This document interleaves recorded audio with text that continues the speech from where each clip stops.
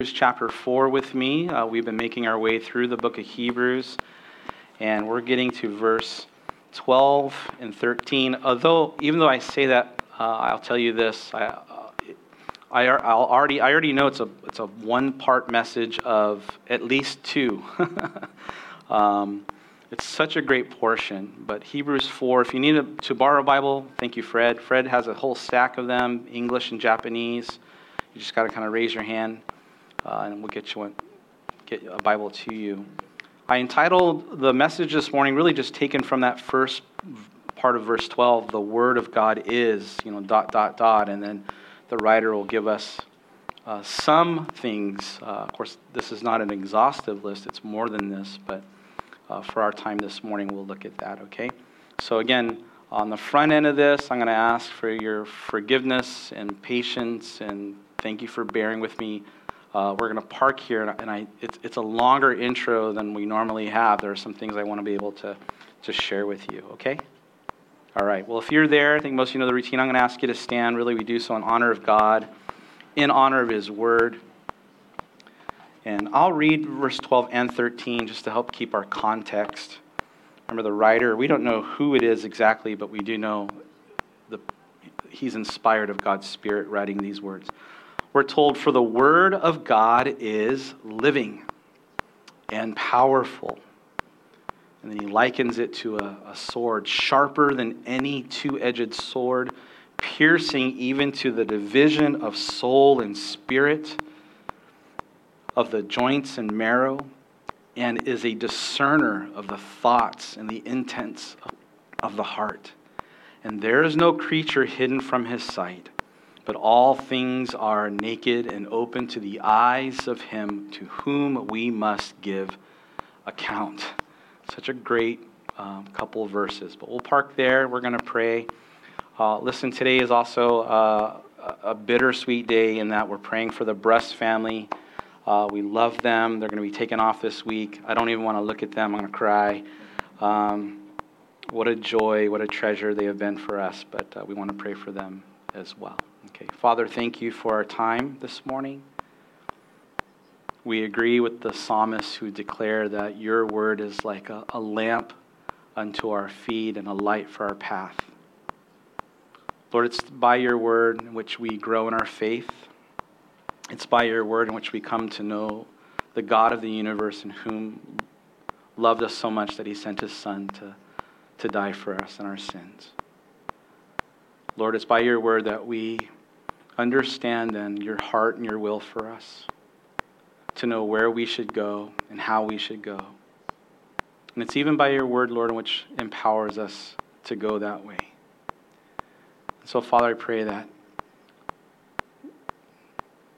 you would come by your Spirit. Grant us ears to hear and a heart to understand and to obey. And Lord, we thank you for the blessing of family, how families are made at the foot of the cross, and we thank you for the Brusts. And Lord, how we love them. We're so grateful for them, Lord. We're going to miss them tremendously. It's so bittersweet, but Lord, we're also excited for them and then our next chapter as they head back stateside and all that you have for them. And so, Father, bless them, we pray, and just open your windows of heaven and just pour out grace upon grace for them. And we look forward, as we pray so often, to hearing and seeing of the good things that you'll continue to do in and through their lives. And Lord, I pray they'll know that they are forever family for us. So we commit our time to you. We ask and pray this in Jesus' name. Amen. Amen. All right. You can turn around, say hello, wave at somebody, or elbow bump them.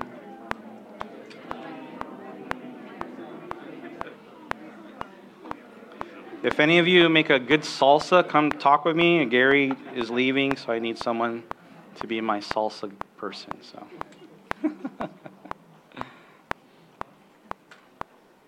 All right.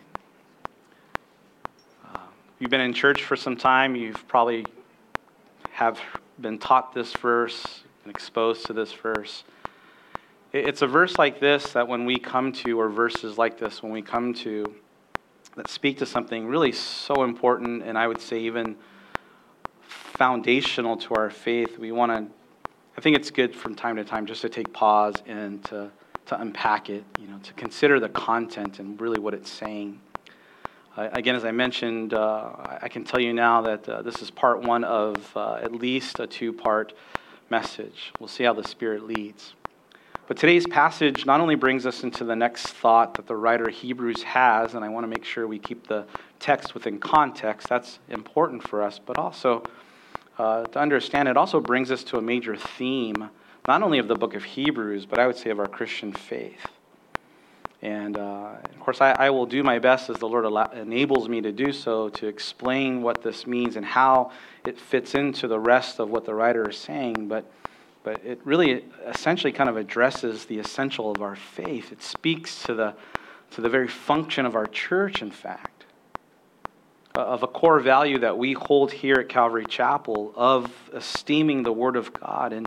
And so along with me teaching and wanting to do my best to explain what God's Word says and what it means and how it applies to our lives, I want to fold into this message really a part of me, my own heart, for you and for me and for our church. And part of my heart of why, how it relates to the priority that we give to the Word of God, the teaching of the Word of God, the place that we give really to the public reading, the studying, and maybe you know this word, right? The exposition of the explaining of the Bible text, right? The preaching that of this word that's in this place at this pulpit, and really what I believe to be vital in all of our lives. And so again, I thank you that you would bear with me as I have a number of things to say before we actually get to the text.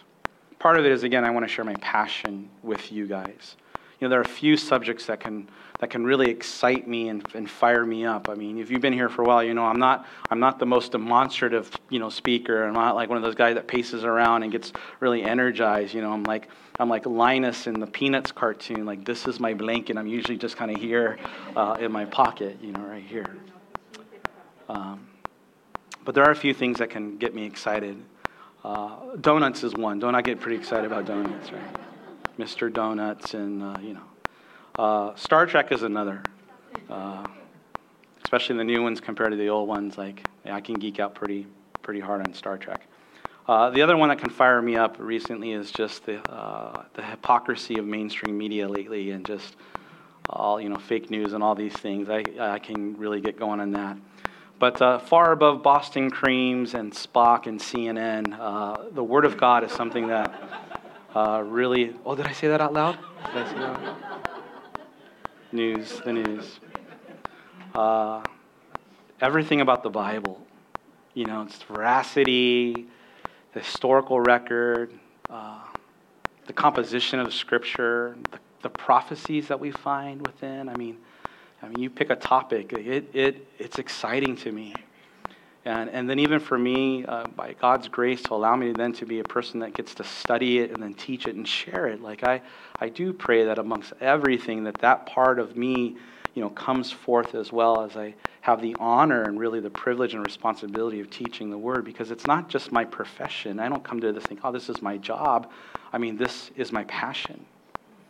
And it is a passion that I believe that we should all share, though, as followers of Jesus Christ. It's not just reserved for pastors and preachers and Sunday school teachers, but church, I want to say this is a passion that every single one of us, if you name the name of Jesus Christ as your Lord and Savior, that this is a passion that you too should have. Now, sometimes we connect with people on different passions, right?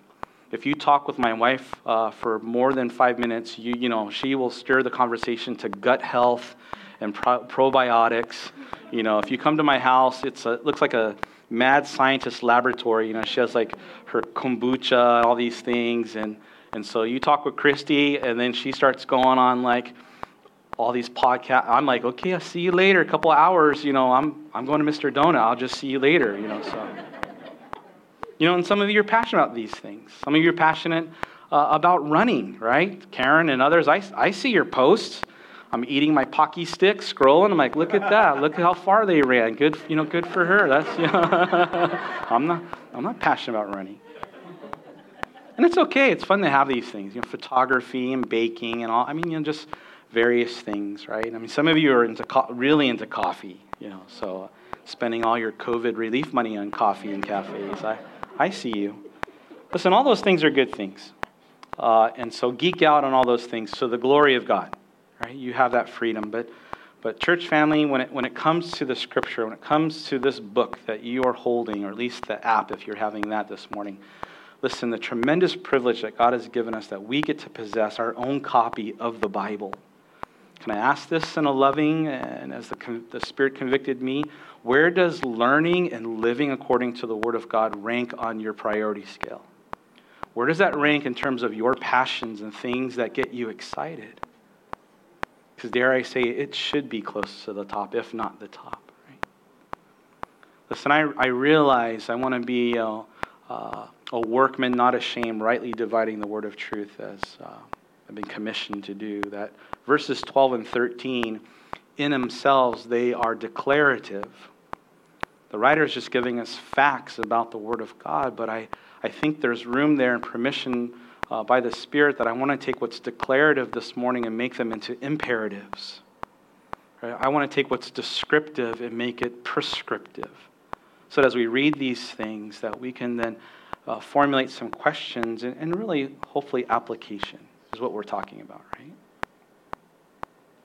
Recently, been trying to do a little bit better at what I'm eating and watching what I'm eating and lowering my carbs and these things.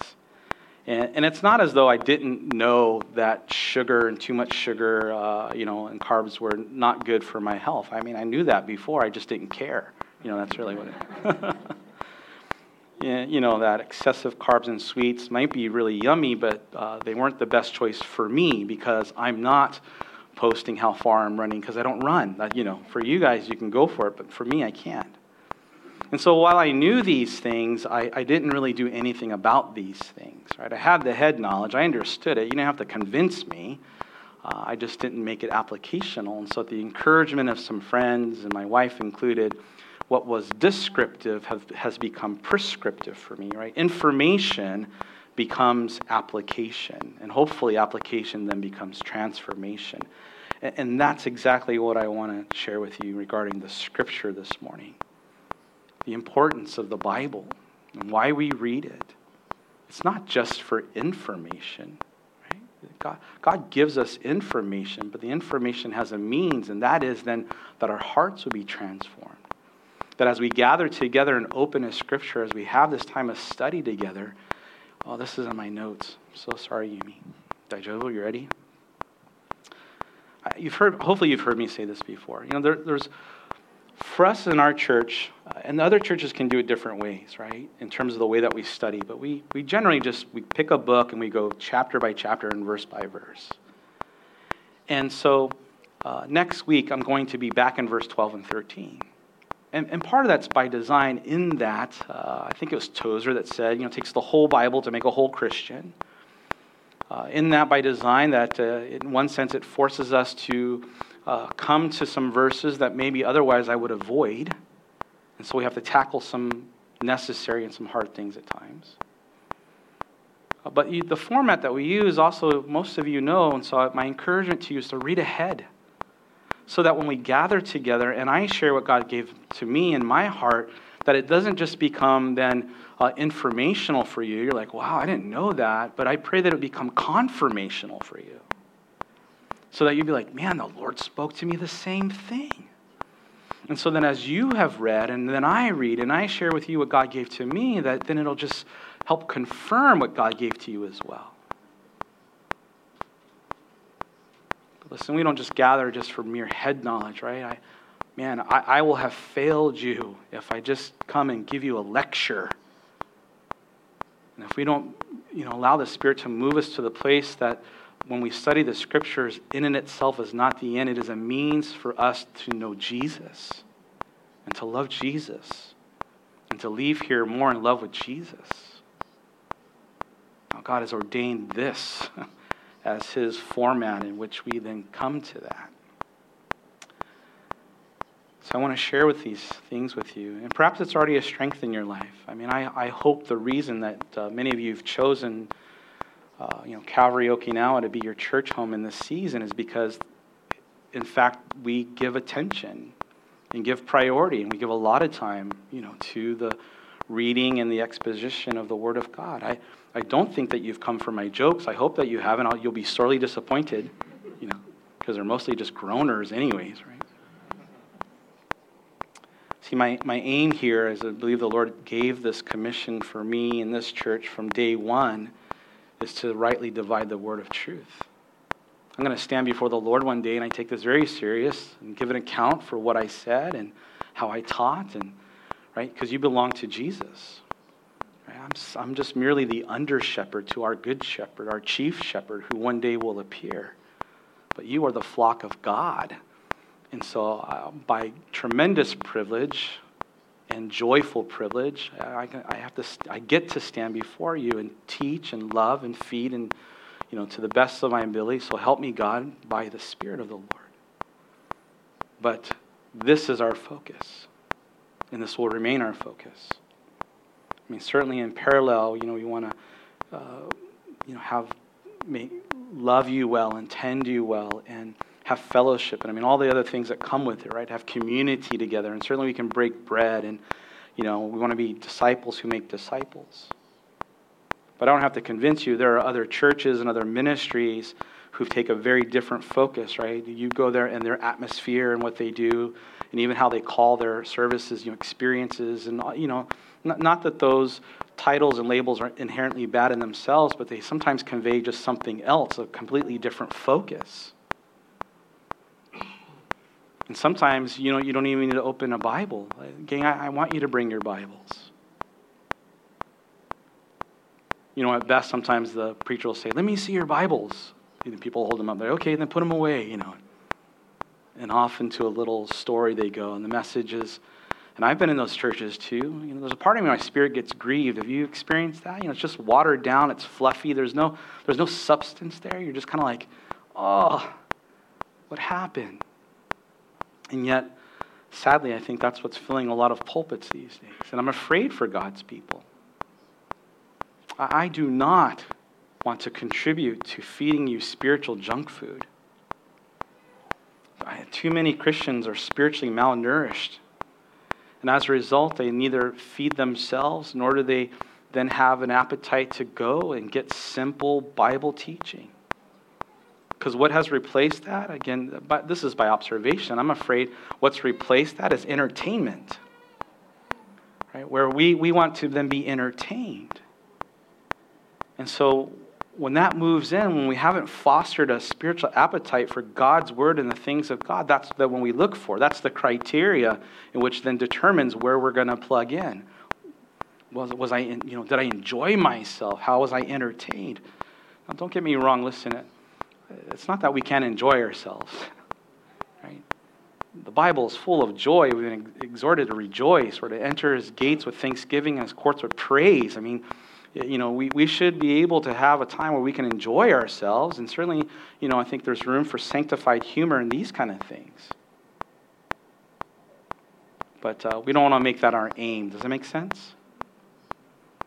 And by observation, and again, these things in themselves aren't necessarily wrong, but when churches begin to have laser light shows and fog machines and giveaways and concerts and rallies, and people show up and it's sermonette cotton candy is what they're serving, I worry.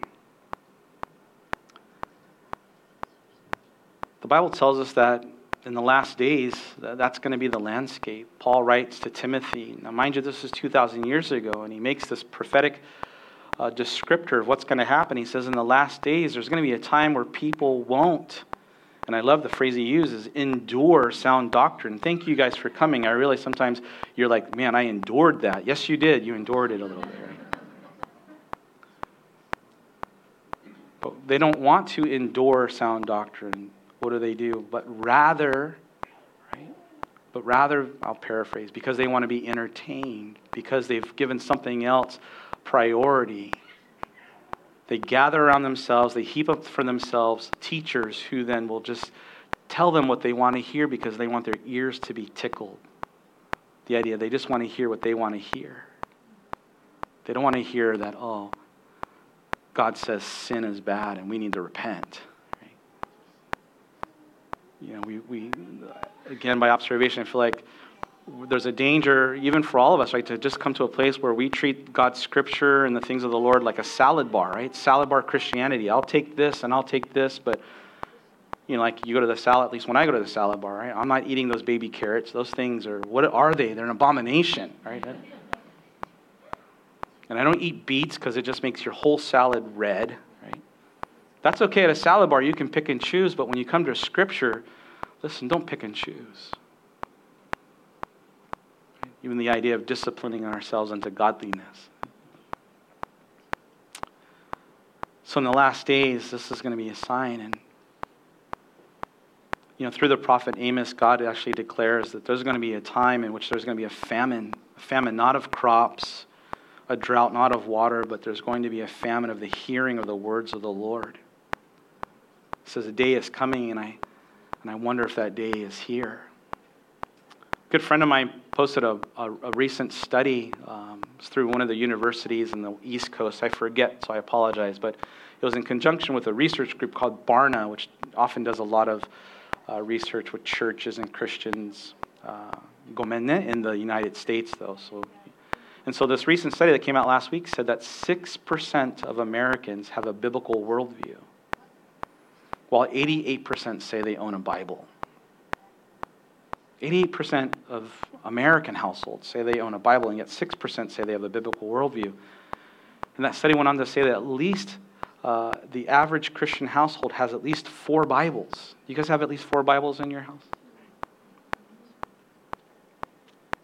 It's great that we have it. The question and the challenge is, are we reading it, is really what it amounts to.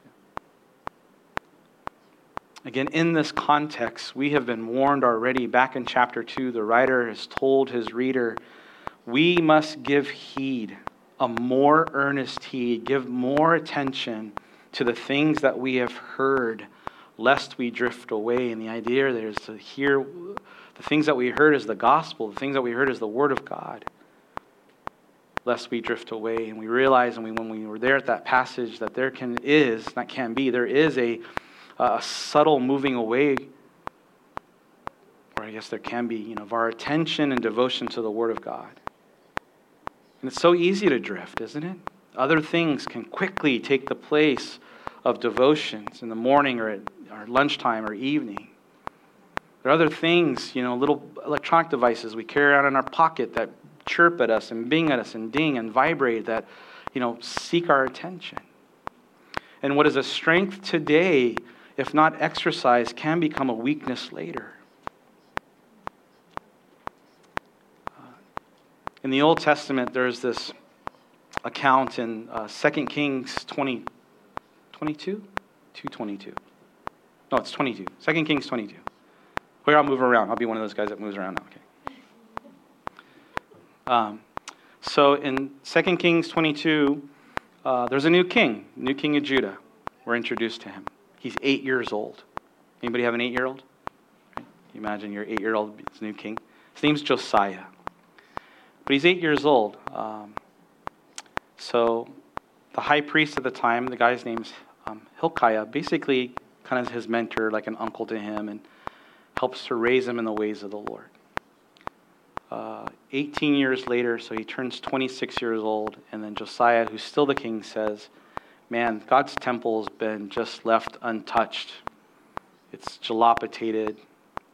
It's broken down. We need to do a remodel of it. We need to go, refurbish it. So he commissions, and he gets all this money, and they basically, hire contractors, and it's the priests and the Levites that are in charge of this building project. And the craziest thing happens is they're cleaning out the temple of God. The high priest, Hilkiah, comes and he finds another guy by the name of Shaphan, who's a scribe, and he says, guess what I found? Anybody know what he found for 1,000 points? The Bible. He says, I found the law of the Lord. And you would think, oh yeah, no duh, you're at church. Be like, hey, I found a Bible. Like, okay, yeah, we're at church, you should sign a Bible, right? No, the idea is that for 57 years, they didn't have the scripture. For 57 years, the scroll, if you will, the Bible, sat on a shelf along with the other things, just collecting dust. What can be a strength in our life in one season, if neglected, quickly can become a weakness for us. And again, we have to be careful. We don't want that to happen to us. And when was the last time that you opened your Bible outside of Sunday morning or Wednesday night and you just read it for yourself? Or is the Bible something that's sitting on a shelf or an app that you rarely open, if you will, it's collecting dust? I pray that it's not. Gang, we need to be people of the book.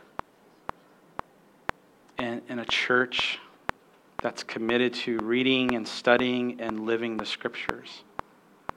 But it is not enough just to come and get fed one day a week. Right? You will be spiritually weak if this is your only feeding. Now again, I want to do my best as we make our way through the Bible to teach the Bible, nothing but the Bible. Another observation I made, as you make your way through Scripture, one of the things that you can't escape and very quickly comes to the forefront is that God would hold His name in very high esteem and reverence. And so did the people of God.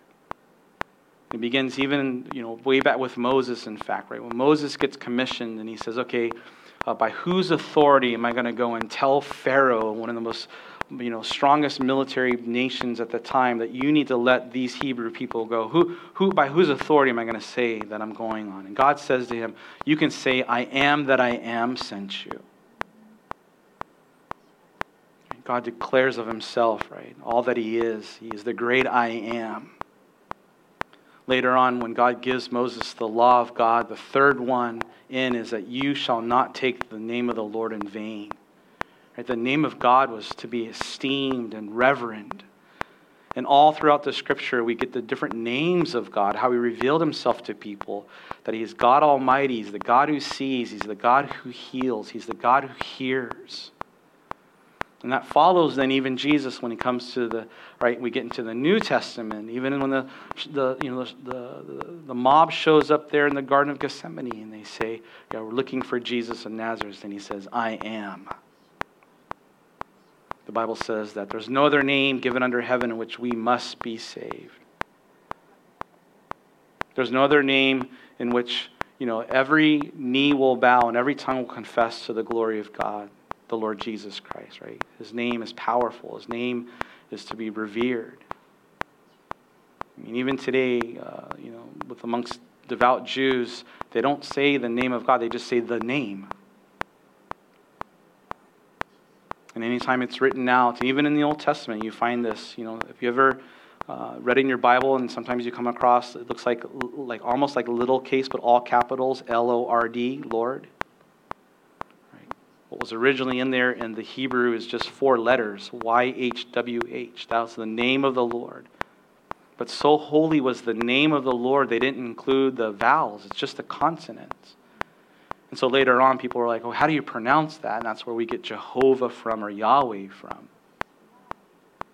But the name of the Lord was to be revered. And even when the scribes would copy the manuscripts of the Torah and the text, anytime they came to the name of the Lord, they'd stop, they would do a ceremonial prayer, they'd wash their hands, pick up their pen, and they keep writing. And if they came to the name of the Lord, they would stop, they would ceremonially wash and pray, and they would pick up. Every time they came to the name of the Lord, that's what they would do. They would revere the name of God. And we understand that, okay, the name of the Lord, a refuge, our strong tower. And yet when you get to Psalm 138, and you read what David writes in verse 2, it's an astonishing statement. It causes pause. Because inspired by the Spirit himself, David then pens this. He says of the great I am that I am, the true, eternal, creator God of all the universe, that the Lord would declare for you, speaking of God, right? You have magnified your word above all your name. You think about that. How revered the name of God was. I mean, his name was the bedrock of belief, right? Amongst the Hebrews, it was one of the most holy things. And yet David declares there is one thing that God says is even more important than his own name. The great I am declares that my word I exalt even above my name. And gang, if God feels that way about his word, how much more should we? See, the writer of Hebrews, this text within context, has been pressing his readers about the importance of staying close to Jesus. They were tempted to kind of go back to the old life. And the writer is making a case, don't do that. You found everything that you need. Jesus is greater than anything. And so he's encouraging them, he's exhorting them, he warns them, he's doing all that he can to say, listen, who Jesus is and what you find in Jesus is greater than anything this life could ever offer. Everything else will disappoint you. Everything else will break down. Everything else is going to fail you. And that's true of life. I mean, you experience that, sometimes even just with things. Certainly sometimes with people. This past week, it's kind of funny. I found myself being a little bit emotional, but my microwave died. You're like, why are you emotional? It was a microwave that was actually given to us when we first moved here 20 years ago. Our very first week, we've had that thing. It's been just this workhorse. And why I got a little emotional is because I thought, oh man, that microwave's been with us from 2 kids to 4 kids. Like I don't know how many water bottles it's heated up and cold cups of coffee to stay awake and, an infinite amount of bags of popcorn that thing has, provided for our family. But it's done. It's gone. And so I buried it and cried. And no, just kidding. No, it just reminded me, that's a picture of life. Things will fail us. Things will break. They're not going to last. But Jesus never fails us. And so the writer is saying, draw to the Lord, cling to the Lord. And one of the questions we have is, well, how do we do that? Of all the things that we've already read, how do we guard ourselves from drifting away subtly from the Lord?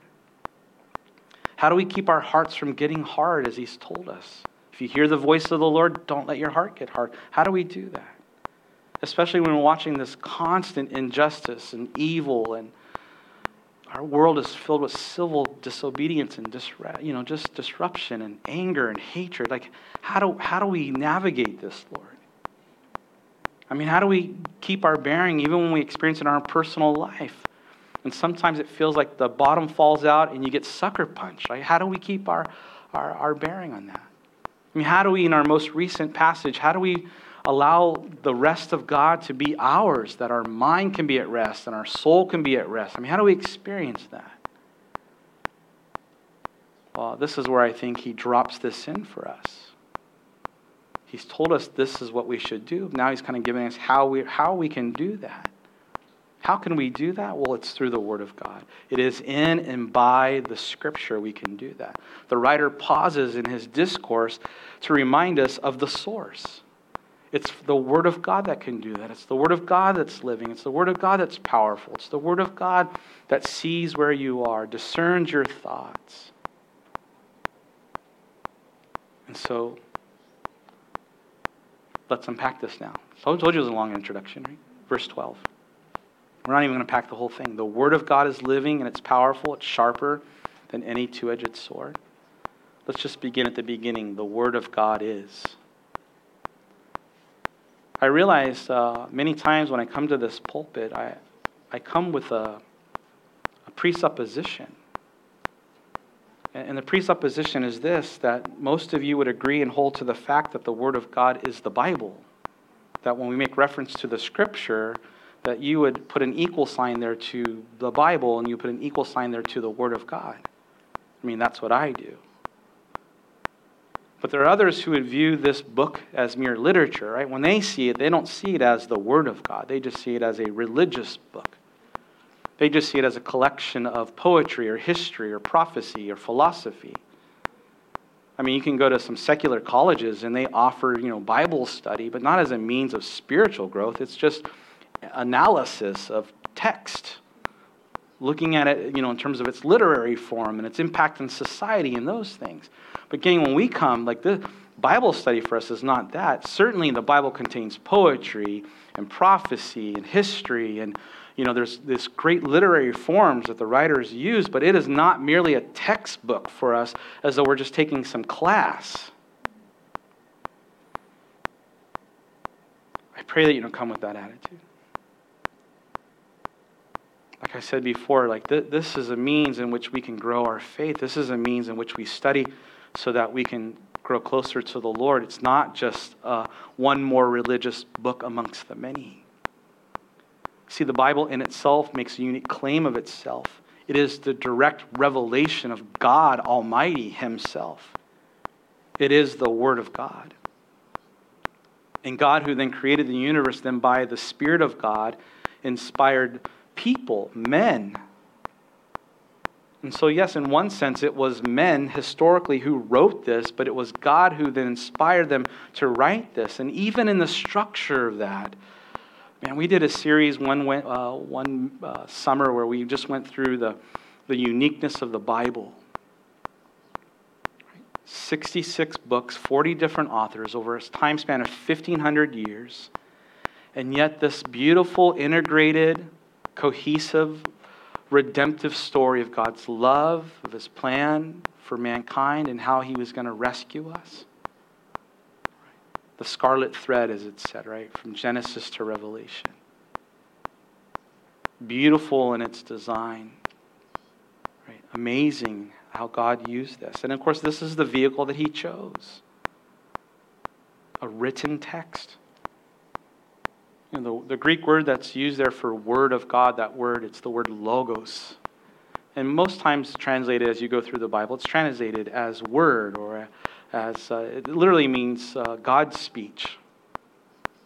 Logos Dios. But there are several places in which it's also translated to describe Jesus Himself, the same word, logos. In John chapter 1, we read, in the beginning was the Word, logos. And the Word was with God, and the Word was God. Of course, John is talking about Jesus. You drop down to verse 14 of John 1, and he says, and the Word then took on flesh, and He dwelt or tabernacled amongst us. And so we can add in then that the Word of God is synonymous with Jesus Himself. And again, it just ties to our point. I'm going to state the obvious. Then it is through the Word of God that we get to know the Word of God, if you will. It's through God's Word that we get to know who Jesus is, and His love for you, and His plan for you, His will for you. Right? Bible study in itself is not an end in itself. It's like God's love letter to us. We read it so that we can know the author and fall in love with Him. And so the Word of God, again, I come with this presupposition, you agree that it is the Bible, it's Scripture, it's the very thing that we're reading. Well, what are we told about the Word of God? Well, first of all, we're told that it's living, that the Word of God is alive. And we'll just park there for a second. Think about that. The Word of God is alive. We generally don't think of this, as a living thing, right? A living document. But it's, in some ways, it's an inanimate object. It doesn't breathe, if you will, right? We don't have to feed this. It feeds us. But, books in themselves, right? I mean, books in themselves can be very inspiring. They can be moving, right? I mean, we read books and they can speak to our heart and inspire us and motivate us, and they can whisk us away to other lands and times. And I mean, books in themselves are pretty amazing. They're a tremendous gift. Anybody here would you consider yourself a bookworm or an avid reader? Anybody here love to read? See, I envy you guys. I'm not. Calvin and Hobbes is my jam right there. I envy people that have that. My daughter was like that. I don't know where she got it from. I can't remember how many, what served her well now that she's in college, but I don't know how many times I could go by her door, late at night, I'm closing up the house, and I'd see this glow under the door, and I'm open it up, and there she is, reading a book by flashlight or, by her little side lamp. I'm like, what are you doing? I want to get, mad at her, but she's reading, Don't be reading, Usually a glow under my door is, it's not a book, it's my phone. I'm crushing digital candies, that's my... Listen, there's a great number of books out there. I mean, spiritual books and biographies and autobiographies, commentaries, you name it. I'm tempted. I wanted to park for a while and just talk about we have to be careful too, the things that we read. And there are books that also will present themselves as spiritual or present themselves even as Christian, but they're not. I think more and more we need to have great discernment. Even what might be at the top of a New York bestsellers list or at the top of Amazon and Audible, gang, we have to be careful because there are some people that package it, but there's Bible verses around it. But when you open the content, all it is just self-help repackaged. Right? It just has a biblical bow, and nothing else about it is biblical. I mean, Spurgeon said, "Visit many good books, but live in the Bible." And so what we discover about the Bible, this book is unique, is that it's living. And what it means by it's living, it means that it's spiritually alive. It's spiritually alive. Jesus said in John 6:63, "The words that I speak to you are truth, and they are life. And the spirit that gives life and the flesh profits nothing." But the words I speak, well, not only truth and life, but they're spirit, and they are life. When we read of the creation account, when God created man out of the dust of the ground, Adam, there in Genesis chapter 2, we're told that he formed man out of the dust of the ground. He made him a living being, and he then breathed into his nostrils, and then man became a living entity. Our Creator God, in his infinite power and grace, created man, and he breathed life into his creation. He breathed life into what was lifeless. And in the same way, God then breathes, if you will, life in through his word. Paul tells Timothy that all Scripture is God-inspired, or it's God-breathed. It's given of the Lord. And for you and for me, it's profitable. It's good for us. It tells us who God is, right? Doctrine. It tells us what not to do. Correction. It tells us when we're not doing right, rebuke. It instructs us in the right way to go, and instruction in righteousness. So that what? So that you and I can be thoroughly equipped, everything that we need to live a life that God's called us to live. And it happens through the Scriptures.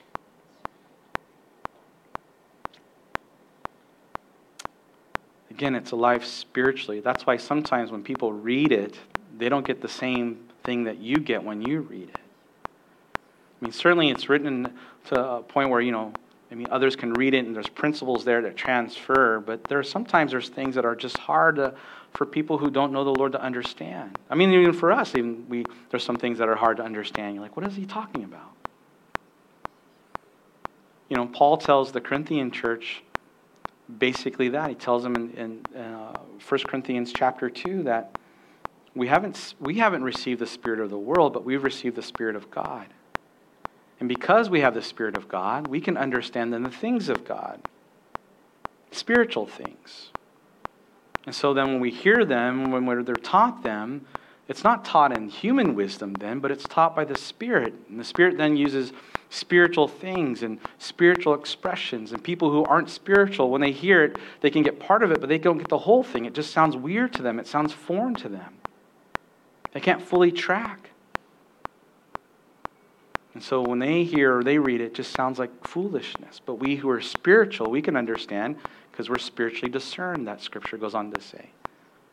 And we can understand that in the natural. I mean, sometimes I get in a conversation with, a number of you are in the military, and I start to get in conversation with you, and you start using your military jargon, your acronyms.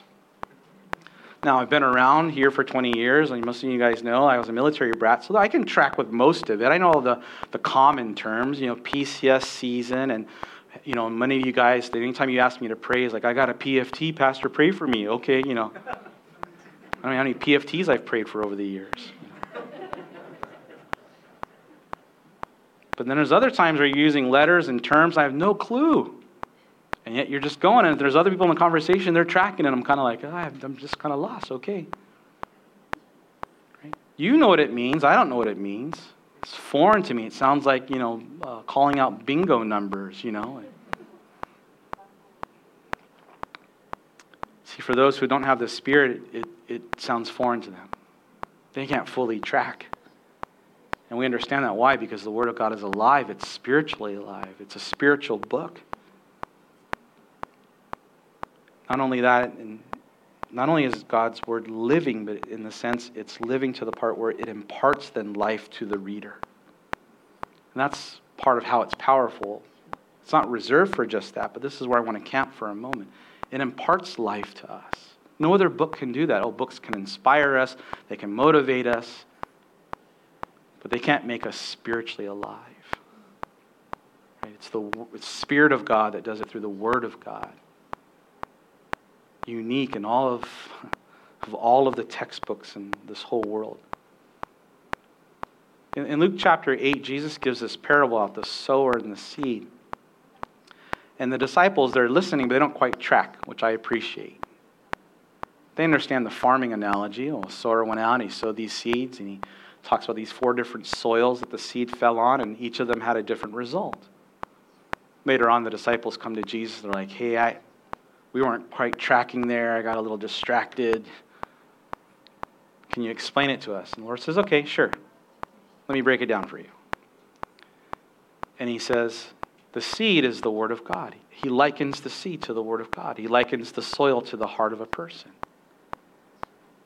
I mean, just that first analogy that he uses the Word of God like a seed, and you think about that as a seed, seed is everything that, it holds the potential of life, right?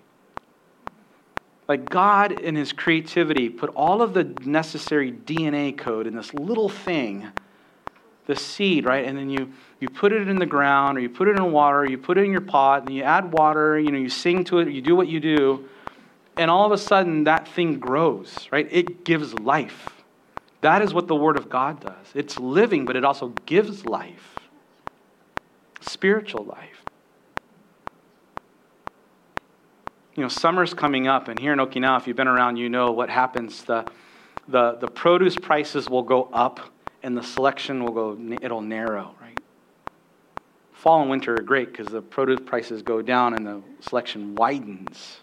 But one blessing of summer, aside from the beaches, is watermelon. That's one of the fruits that will come out. You think about when you eat a watermelon, how many seeds that you come across, and we just indiscriminately spit those things out, right? But all of them are the potential of life. All of them are the potential of growing more watermelon. Anybody ever try to grow watermelon? Yeah? Were you successful? Oh, yeah? You have some now? Yeah. Oh. I'm coming over. No, I like watermelon, right? But we understand. I mean, especially when you're a kid, right? Because at least when I was a kid, there are certain things. There are certain things you didn't do, right? You didn't swallow gum. You didn't cross your eyes too long because they get stuck that way, and you didn't eat watermelon seeds, right? Because it'll grow in your stomach, and it's true. Look at.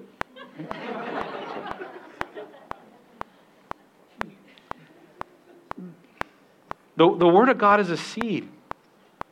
It has the code that will bring life to you, and God wants to plant that in the soil of your heart.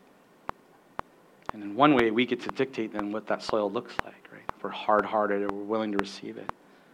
But make no mistake, though, it has the potential to produce a beautiful life, a transforming life, an abundant life,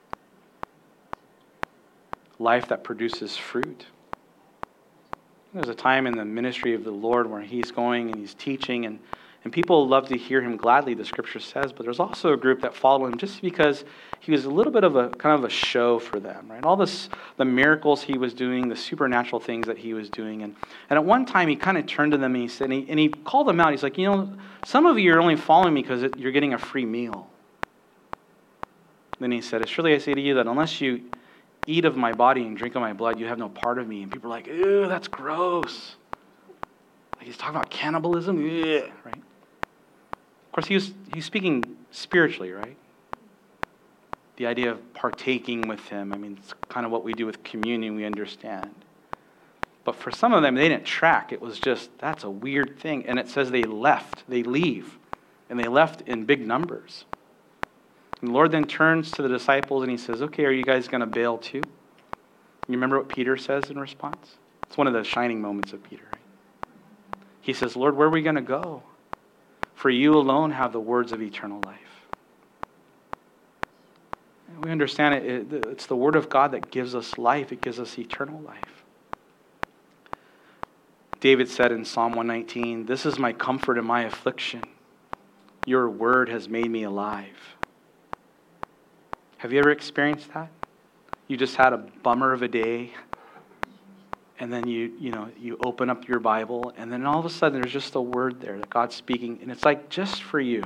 Or maybe it's a passage you've read, you've heard before, 100 times, and all of a sudden you read it, and it's like as though you've never read it before. You're like, I never noticed this. As though the Spirit of God just kind of, amplified this particular verse or this particular passage. You're like, man,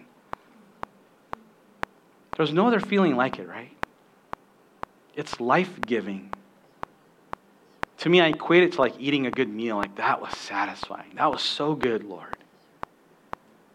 And when that happens, and if that's happened to you, you know what happens. It makes you hungry for more, right? It cultivates this appetite in you. You want more of that. And gang, that's my prayer for us. Here's my heart. I pray that as we read and we study, that we'll cultivate an appetite for the Word of God, for the things of God. And several years ago, I got to go on a missions trip to Africa. And we got to go to Uganda and Rwanda specifically. And I, very graciously, I was invited to go and teach at pastor's conferences. Every day we had conferences. It was amazing. So a group from the States, and then myself and Pastor Kevin got to go. And so we go to Africa, and I was humbled and blown away. I mean, the group that came, there were guys from all over the place. Not only Uganda and Rwanda, but like Burundi and Kenya and, I always forget. What's at the south? Anyways, the Congo and just that whole area. And a lot of them came by bus, or some of them even walked. You kind of hear those stories, and there they were. And they were hungry for the Word of God. We would teach these sessions for an hour, and when we were done, they're like, hey, come over here, Pastor. And they'd sit down, and they would just want to talk about the Scriptures for hours, presenting all kinds of crazy scenarios too. Like, this is my notes. We don't have no third service. I can go, right? So, they're like, Pastor, I have this guy. He has 3 wives. He got saved. Which one does he keep? I'm like, I don't know. Like, I don't. Go ask Pastor Kevin. I don't.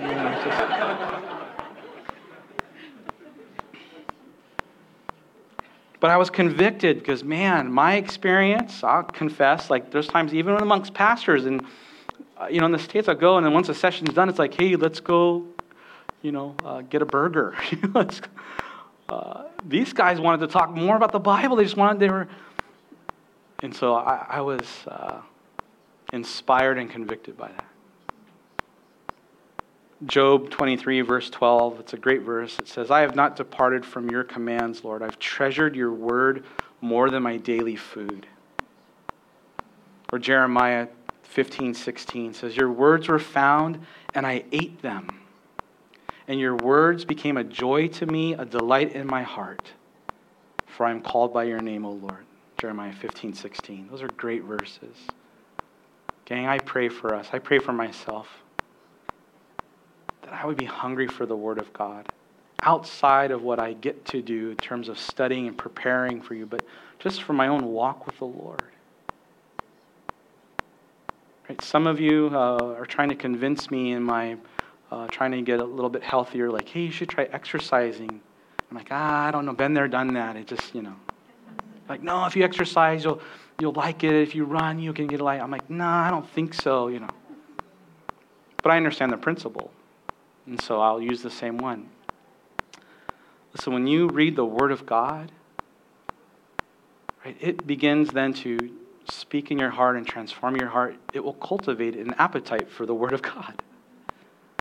And the more that you read, the more you'll want to read. The more that you study, the more you'll want to study. The more that you come to know Jesus, the more that you'll want to know Jesus, right?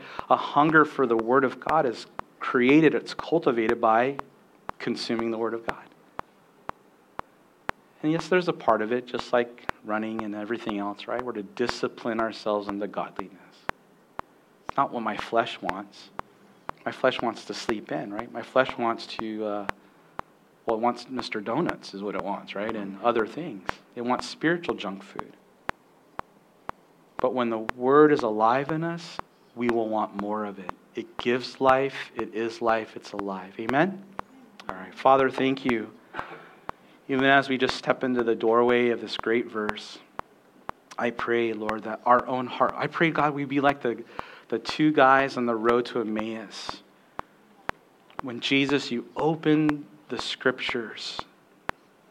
Man, I wish that Bible study was recorded. And we're told that when they thought about it, it says, did not our hearts burn within us? That's a good heartburn, Lord. I pray that our hearts would burn like that.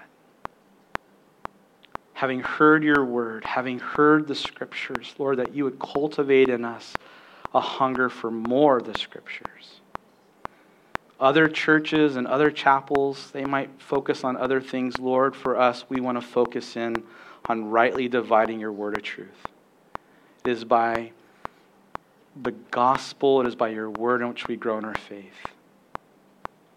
Lord, help us like newborn babes to desire the pure milk of your word, that we might grow thereby.